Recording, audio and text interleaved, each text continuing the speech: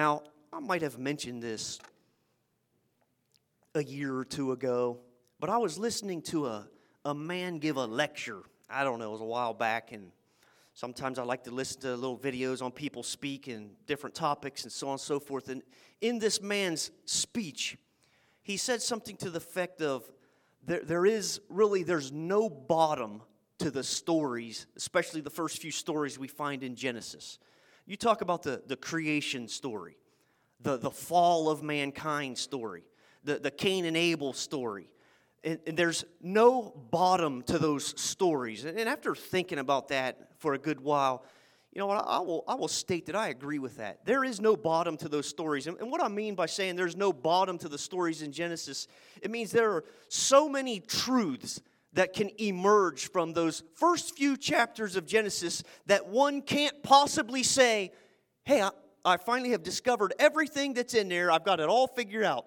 That cannot be said. You could just continue to dig and dig and dig, and more truths will emerge. They're so profound.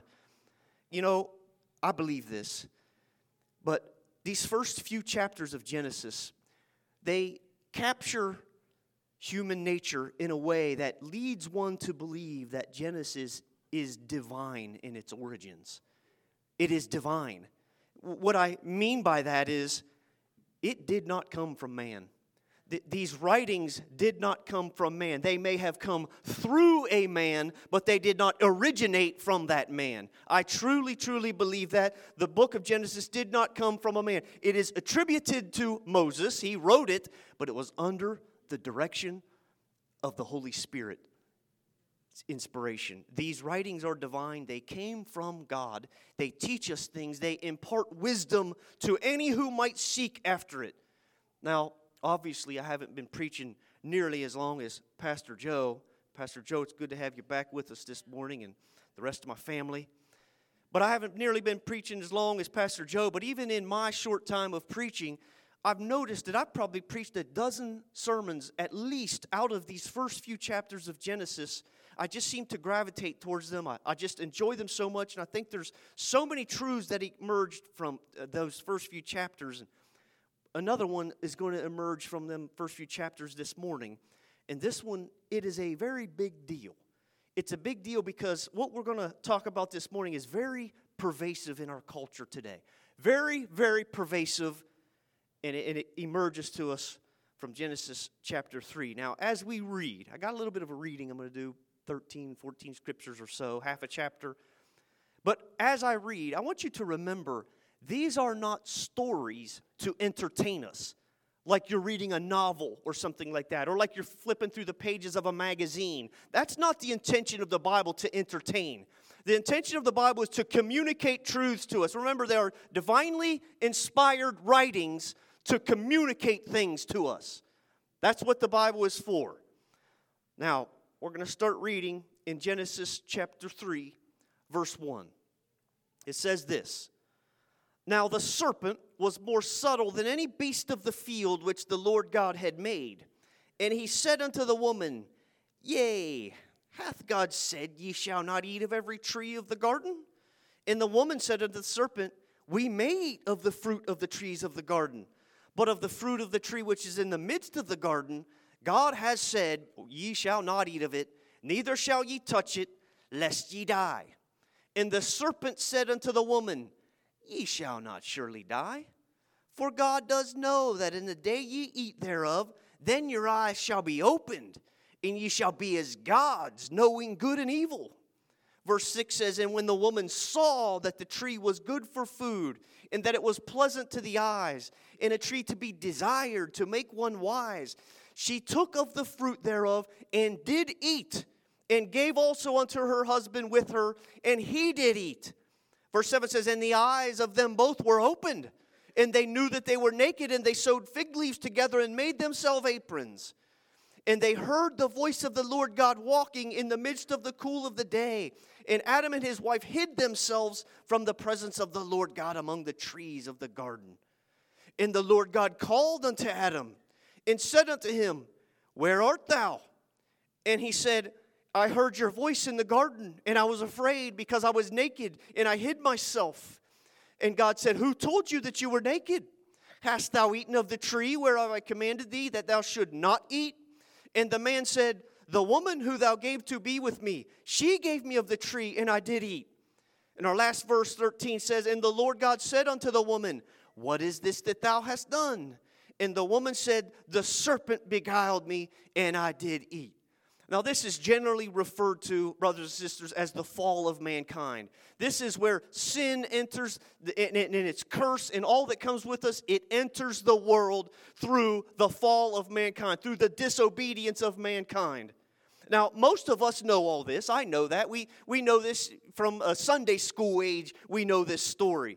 Now, there are so many things that we could focus on this morning, but we only really have time for one of them from this passage this morning.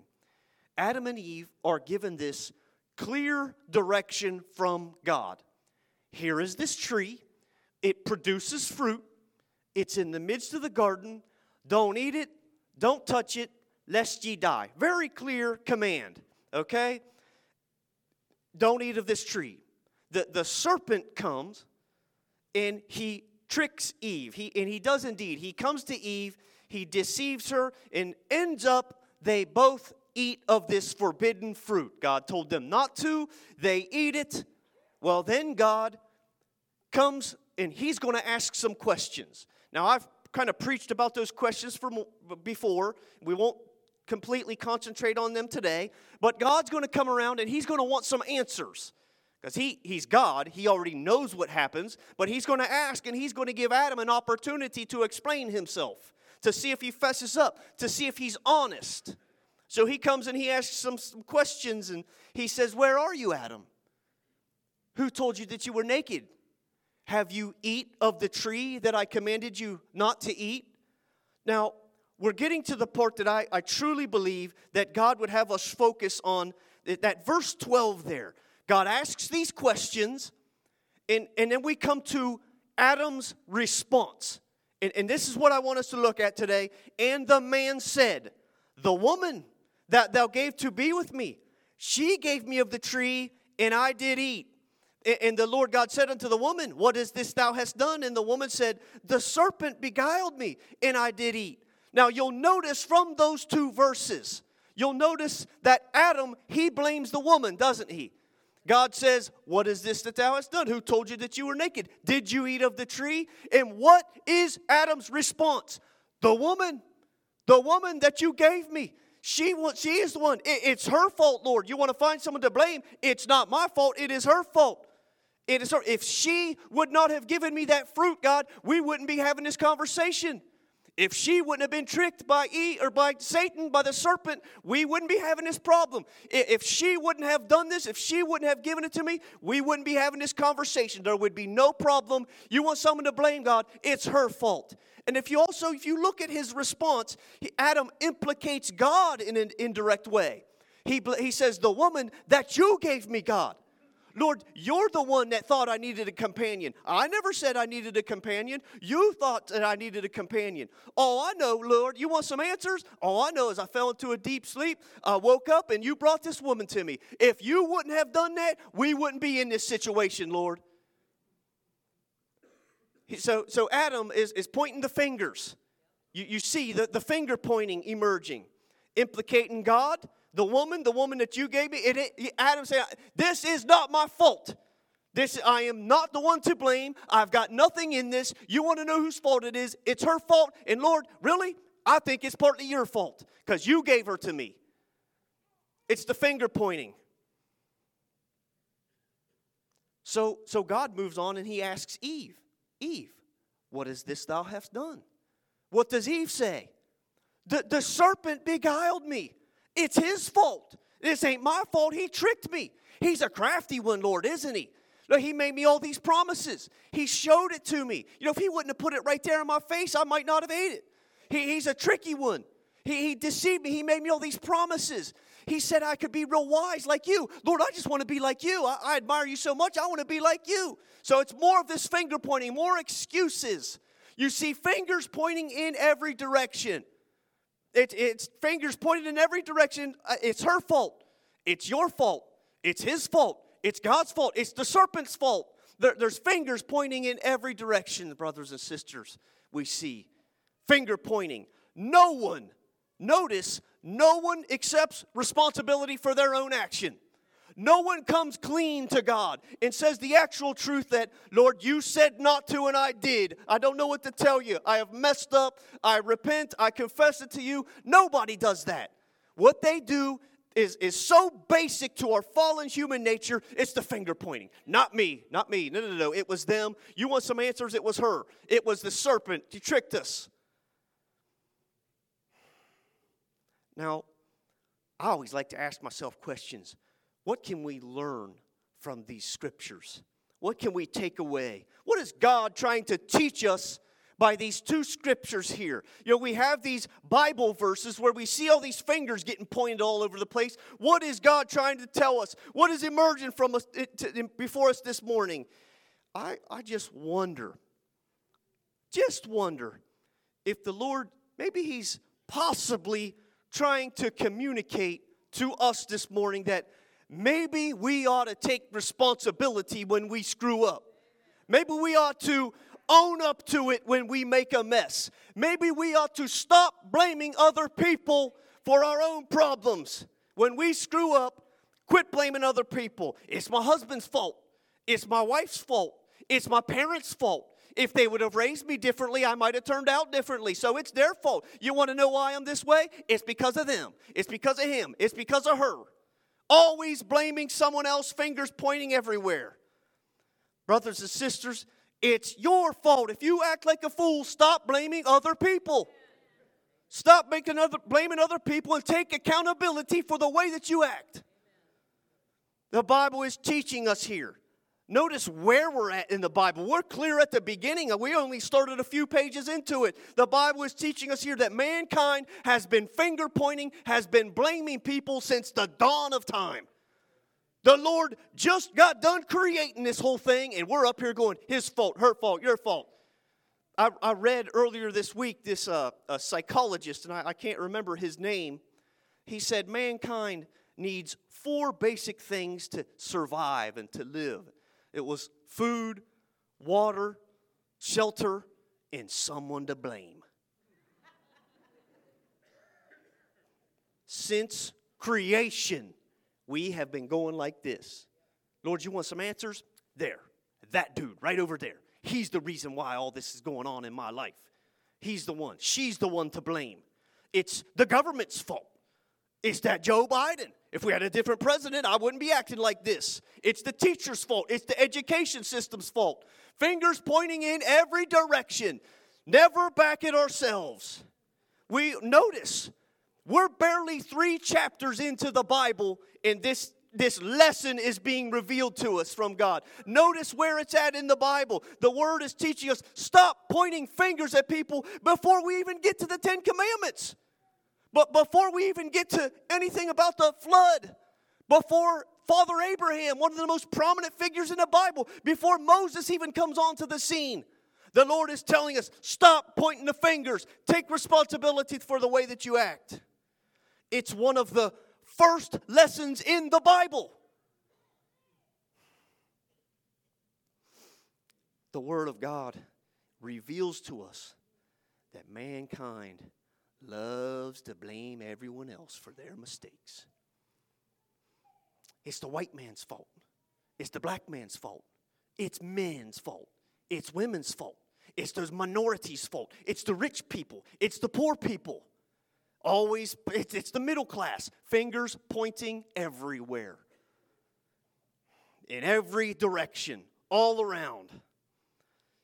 You know, I had a teacher in elementary school, and I'm an extremely forgetful person. My wife constantly has to remind me things. She makes out our schedule so I don't forget things.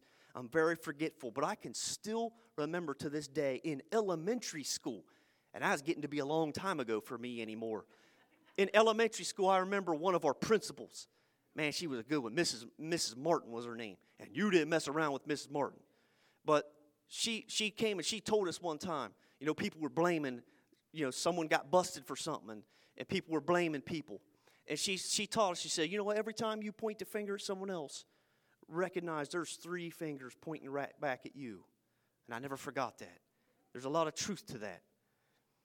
Always blaming someone else. And ironically enough, in this situation here, we're reading about the fall of Adam and Eve, sin coming into the world. No one comes clean and accepts responsibility for what they did. No one. It's the finger pointing. Adam ate the forbidden fruit. Was God unclear with his command? Was it confusing to him? Was it confusing to her? See if you can understand this. Don't eat of this fruit. Don't touch this fruit. If you do, you will die. I think that's pretty clear, don't you? I might go so far as to say a kindergarten would be able to understand that, would be able to comprehend what that means. Stay away from this, or something bad will happen. But Adam and Eve, they act like they play no responsibility in what happened. Not me. I was tricked. I was deceived. They act like they play no part in it. They're pointing the blame at someone else. Eve, if you look at Eve's response, she does the same thing. Deflect, blame, redirect, implicate, criticize. Someone else. Someone else. Brothers and sisters, listen to me now. We still do this, don't we? We still do this. This was written millennium ago. Thousands of years. Centuries and centuries and centuries ago. We are professional blamers. Since this was written, we have perfected our craft. We've gotten better at it.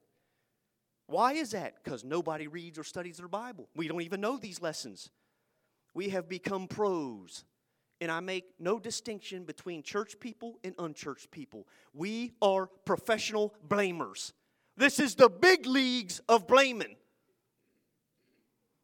Deflecting, blaming, implicating, criticizing. Not me, ain't my fault. We wouldn't be here if this guy over here didn't act like a jerk. We wouldn't have any of these problems, Pastor. Since this was written several thousand years ago, we've improved at blaming others. We've perfected our craft. You know, let's think about my boys growing up. My wife and I bust them with something.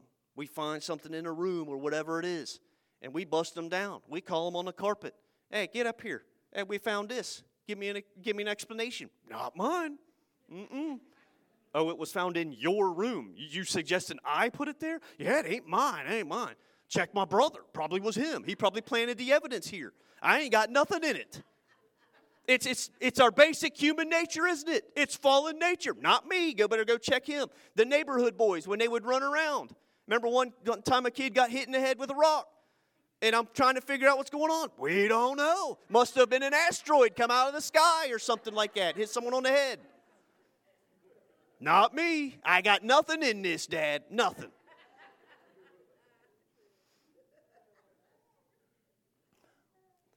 Do you see how these teachings from Genesis are so fundamental to who we are? It's unbelievable. You start studying your Bible and you will walk away and you'll say, that's a divine book. That's what will happen to you. Do you see this emerges to us just out of two little scriptures? If it's one thing I've seen as a pastor, even though I haven't been doing this for tons of years, it's that people refuse to believe it's their fault. They refuse to believe it. And I am talking about church people. You know, it's funny. It's like people act like it's a foreign concept if you suggest maybe they're to implicate. They're the ones to blame. Huh? Me? What are you talking about? What in the world? No, not me. Not me. Go find him. He needs the pastor's attention, not me. There's no problems here. All is good. All my ducks are in a row. No. I notice it in my own marriage. My wife and I will get into this little thing. And in the midst of that little argument, I am 110% convinced she is wrong. She is in the wrong. I am correct this time. I'm just going to hang out, wait for her to realize this, come and apologize to me, and then we can move forward because she's 100% wrong. I am so right, and that's just how it is. And then time goes by. I calm down a little bit. The pesky Holy Spirit comes and taps you on the shoulder. Hey, are you sure you didn't play a part in this? Well, Lord, you saw she was grumpy and she just made a remark at me, so that's why I said what I said. It's true, isn't it? In the moment, I'm 100% convinced it is all her, it's her. And then the Spirit of God comes and says, well, I might be inclined to disagree with you, my son. It couldn't possibly be me. Not me. No, I don't make mistakes like that. I'm a pastor. I'm well refined. I'm beyond those things. No. Those petty little tiffs. That's not from me. No. God disagrees. He disagrees. People make a giant mess out of their lives. And it's amazing to me that the thought never crosses their mind that this could possibly be their own fault. Never even crosses their mind. There's a scripture, I'm sorry, Booth, I didn't give you this one. 2 Corinthians 13:5 says, examine yourselves whether you be in the faith. Prove your own selves.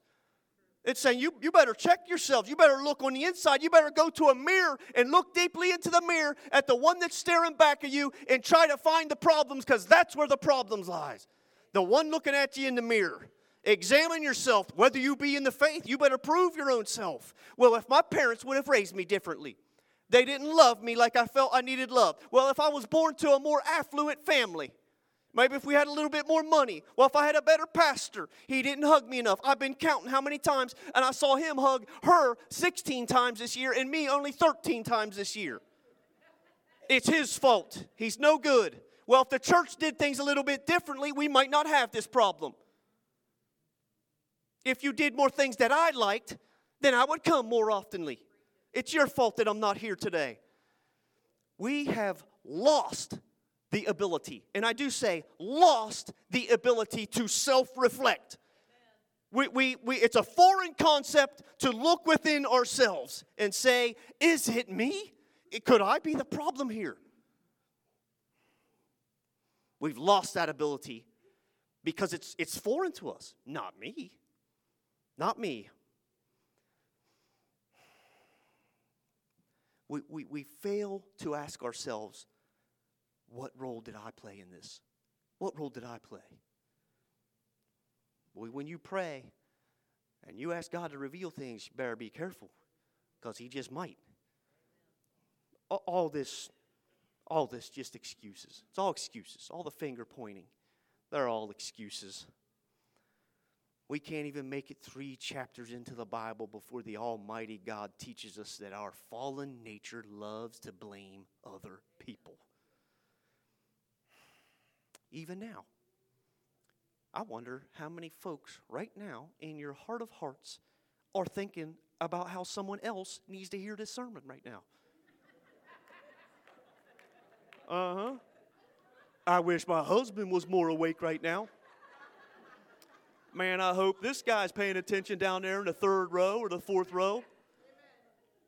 I mean, after all, he couldn't possibly be talking about me, could he?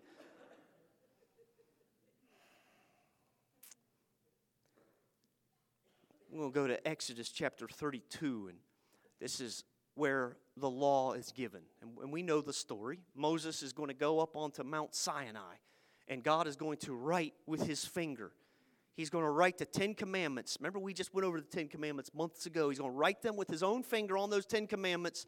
But if you remember, Mount Sinai, the presence of God is very thick there. There's thunders and lightnings, and the children of Israel, they're afraid. They're like, Moses, you can go on up there. We'll just stay safe down here because he's scary up there. And so Moses goes up, and Aaron, his brother, is down with all the rest of the Israelites, and they're down at the base of the mountain. Well, it takes Moses a little while to come back. You know how we are. If things don't go to our time schedule, we get out of whack.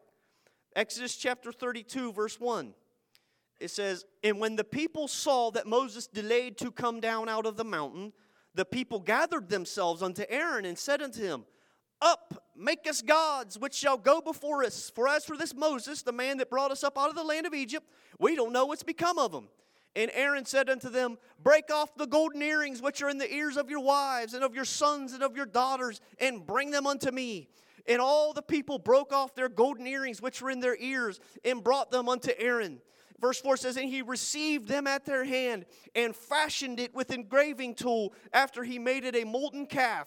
And they said, These be thy gods, O Israel, which brought thee up out of the land of Egypt." Brothers and sisters, have you ever observed and seen that it doesn't go very well for us human beings when we worship false gods, does it? Doesn't usually end up very good when we deify anything else other than the Almighty God. It does not go good for civilizations, for cultures, for nations, for bodies of people of any type when we start deifying another entity as God and worshiping anything other than the Almighty. But I like to look back at that verse 4 because it leads me to believe that Aaron, whether it was him or he had some craftsmen or some guys that were good at working with metal, it leads me to believe that they take all this gold in and they melt it down. It says, and he fashioned it. That means he made it, that someone made it. Maybe Aaron or his guys or whatever, they made it. And it even says they had an engraving tool. Okay, so they engraved this thing. They're working on it. Okay? He like he chiseled it or like he formed it or whatever. That's what verse 4 kind of speaks to me. Well, Moses finally comes back. And we won't read it all because it's kind of a long story, but Moses is coming back. He has these 2 tablets in his hand. He just got the law of God. He's coming down, and he hears singing, worshiping. And he comes a little closer, and he sees them worshiping this golden calf, this molten calf. And he's angry. He actually takes the 10 Commandments and slams them. They break on the ground. Later, God had to rewrite them. And Moses, he wants some answers. He wants some answers. He's going to ask some answers. Okay? Anytime there's questions being asked, it's the perfect moment to deflect and blame to someone else. So let's see what happens here. Exodus chapter 32, skip down to verse 22. "And Aaron said, Let not the anger of my Lord wax hot. Thou knowest the people, that they are set on mischief. For they said unto me, Make us gods, which shall go before us. For as for this Moses, the man that brought us up out of the land of Egypt, we don't know what's become of him." Verse 24 says, "And I said unto them, Whosoever has any gold, let them break it off. So they give it to me. Then I cast it into the fire, and there came out this calf." Do you notice? It's kind of funny, isn't it? It makes us laugh a little bit, but Aaron's immediate reaction. Moses is angry. He slams them 10 Commandments down, breaks them all up, and he wants some answers. What does Aaron do? "Don't be mad at me, Moses. You know these people. They're a mischievous lot of people. Look at them. They're always up to something no good." I agree with you, Moses. We should be angry. Just don't be angry at me because I got nothing in this. It's the people. It's the people. He deflects. He blames someone else. Not me, Moses. I realize you understand. I realize you're trying to get us to worship God. I realize it, but this ain't my fault. It's these people's fault. They're a mischievous lot. Don't be mad at me. They're always up to. It's more finger pointing, isn't it? It's more finger. It's them. It's the people. They're a rambunctious lot. His immediate reaction is to blame the people like he has nothing in it. He doesn't own up to anything. Not me. Couldn't possibly be me. I know you're not mad at me, right? You know, I think it's funny. He doesn't even own up to the molten calf, does he? He tries to play stupid. Like we melted down the gold. We threw it in the fire. It melted down, and out came this calf. Didn't we just read back in verse 4? It said he had an engraving tool. Didn't we just read in verse 4? It said he fashioned it. Somebody made this thing. Somebody was working on this thing. And now here we are. Oh, we just threw this gold in there, and out came this calf. I mean, it just was magic. Deflecting, blaming. Not me. I didn't make this thing. You ain't going to lay the blame at my feet. Somebody else's fault. Not me. I got nothing in this. Another failure to look in the mirror to see where the blame lies. Aaron is deflecting like he doesn't have any responsibility in the whole entire matter. Not me. Not my fault. Brothers and sisters, listen to me now. Own up to your faults. Own up to them. Be a real man of God or be a real woman of God. When you mess up, own up to it. Own up to your faults. Confess them to God. Ask the Lord Jesus to forgive you. Don't act like you walk around perfect and you don't make any mistakes. You will never be perfect until you're glorified up there in heaven. We will always wrestle with this sinful fleshly nature.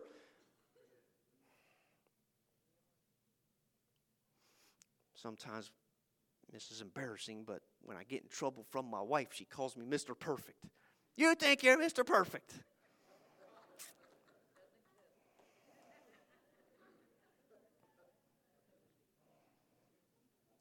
We laugh, but is that not our nature?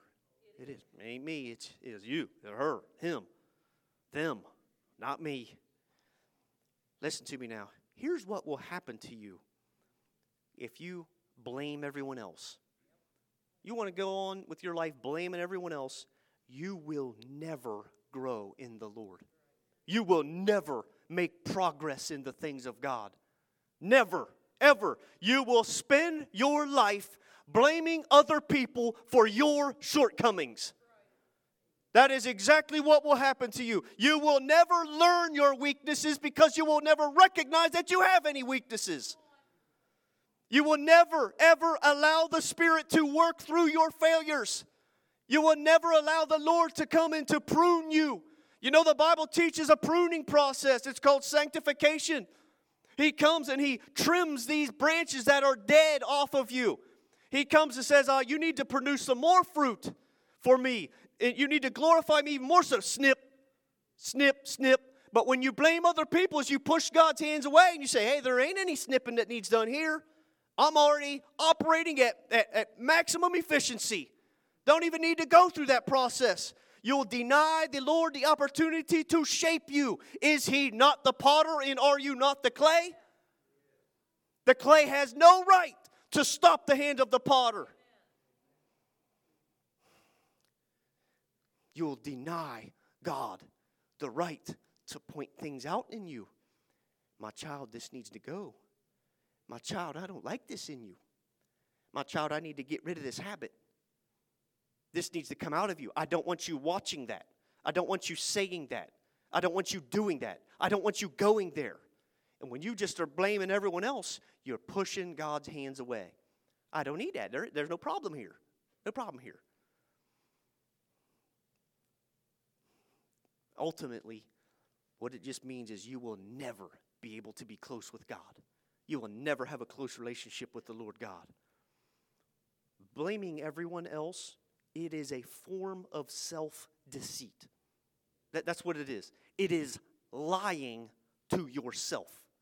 It is dishonesty with one's self. It is self-deception. This world is deceiving enough, let alone us deceiving our own selves. The one that blames everyone else, the one that never refuses or that always refuses to accept responsibility, you will be stuck in an endless cycle of blame. It'll be like a circle going round and round and round, clear up until you're dead and we're shoveling dirt on your grave. You will never come out of it. You'll always be pointing fingers. It's their fault. It's his fault. Her fault. That is what will happen to you. You'll be stuck in a circle, a never-ending cycle of finger pointing. Proverbs, the book of wisdom, the book of wise sayings, it teaches us this. Proverbs chapter 28, verse 13 says, he that covers his sins shall not prosper, but whoso confesses and forsakes them shall have mercy. Brothers and sisters, go ahead. Hide your sins. Act like you didn't commit them. Act like you didn't do them. Slide them under the rug. Pull the rug over top of them. Ain't nothing to see here. Look, my room's clean. All is well. Move on to the next guy because I hear he's got some issues that need worked on. But over here, it's all good. You go ahead and hide your sins, act like you did them, you didn't do them. You will never prosper. You will never prosper. You will never make progress in your life. You will be stuck walking in circles for the rest of your life if you don't start accepting responsibility for the things that you've done. You'll never make progress. You know what Jesus teaches us? You come to the New Testament, in his Sermon on the Mount, he actually teaches us the opposite of blaming everyone else. He says it in this sentence. Matthew chapter 5, verse 3. He says, "Blessed are the poor in spirit, for theirs is the kingdom of heaven." You know, the poor in spirit, they are the people that realize that they need saved. The poor in spirit are those that embrace the fact, I've messed up. They have looked in the mirror and they've said, it's me. It's me. The fault lies at my feet. My hands have blood on them. It's my fault. That's what it means to be poor in spirit. It is to accept your faults, to acknowledge them, and to confess them before Christ. The poor in spirit, they don't try to hide the fact that they've sinned. They don't try to hide it. They humbly accept their sinful state, and they come to the Master. Jesus says, those people, their reward is the kingdom of heaven. The ones that can look within themselves genuinely and say, I think it's me. I think it's me. I think I played a part in this. I think I share some of the blame. That's what it means to be poor in spirit. And you'll be rewarded with the kingdom of heaven. Jesus says, blessed are the poor in spirit. You know really what that kind of ultimately means is you'll be happy. Happiness will be the end result of the person that admits they need a Savior. I need Jesus. I need Him because I'm a sinner. Happiness is their end result for the person that admits they need a Savior and they made mistakes. They will be blessed. Their life will be blessed. There will be blessings in their home, blessings in their family. If they're man enough or woman enough to look in the mirror, I'll see that it's them. It's me. It's me. I'm going to bring this to a close. I'm going to invite the band to make their way back, but I pray to God that you see through the story of the fall that the Word is trying to teach us, stop blaming other people. Now, the sad fact, because we live in a fallen world, maybe you were abused. Maybe you were. Maybe that is a factual thing for your life. Maybe you were abused. Maybe you did have a bad childhood. Maybe you did get ripped off and it made you sour. Maybe someone did turn their back on you. Maybe you did get cheated or treated poorly. Maybe some of those things did indeed happen to you, so that when you point at someone else, they did do that it is factual, they did it. But the Bible's teaching us that we still cannot let the misdeeds of others be our excuse. You know why? Because the blood of Jesus is stronger than a bad childhood. The power of the gospel is more powerful than a mom and dad that didn't love you enough.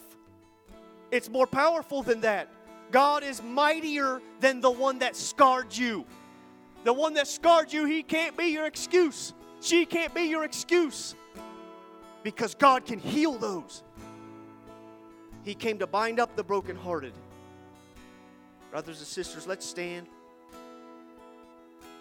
And as we do, remember, let go of excuses and stop the blame game.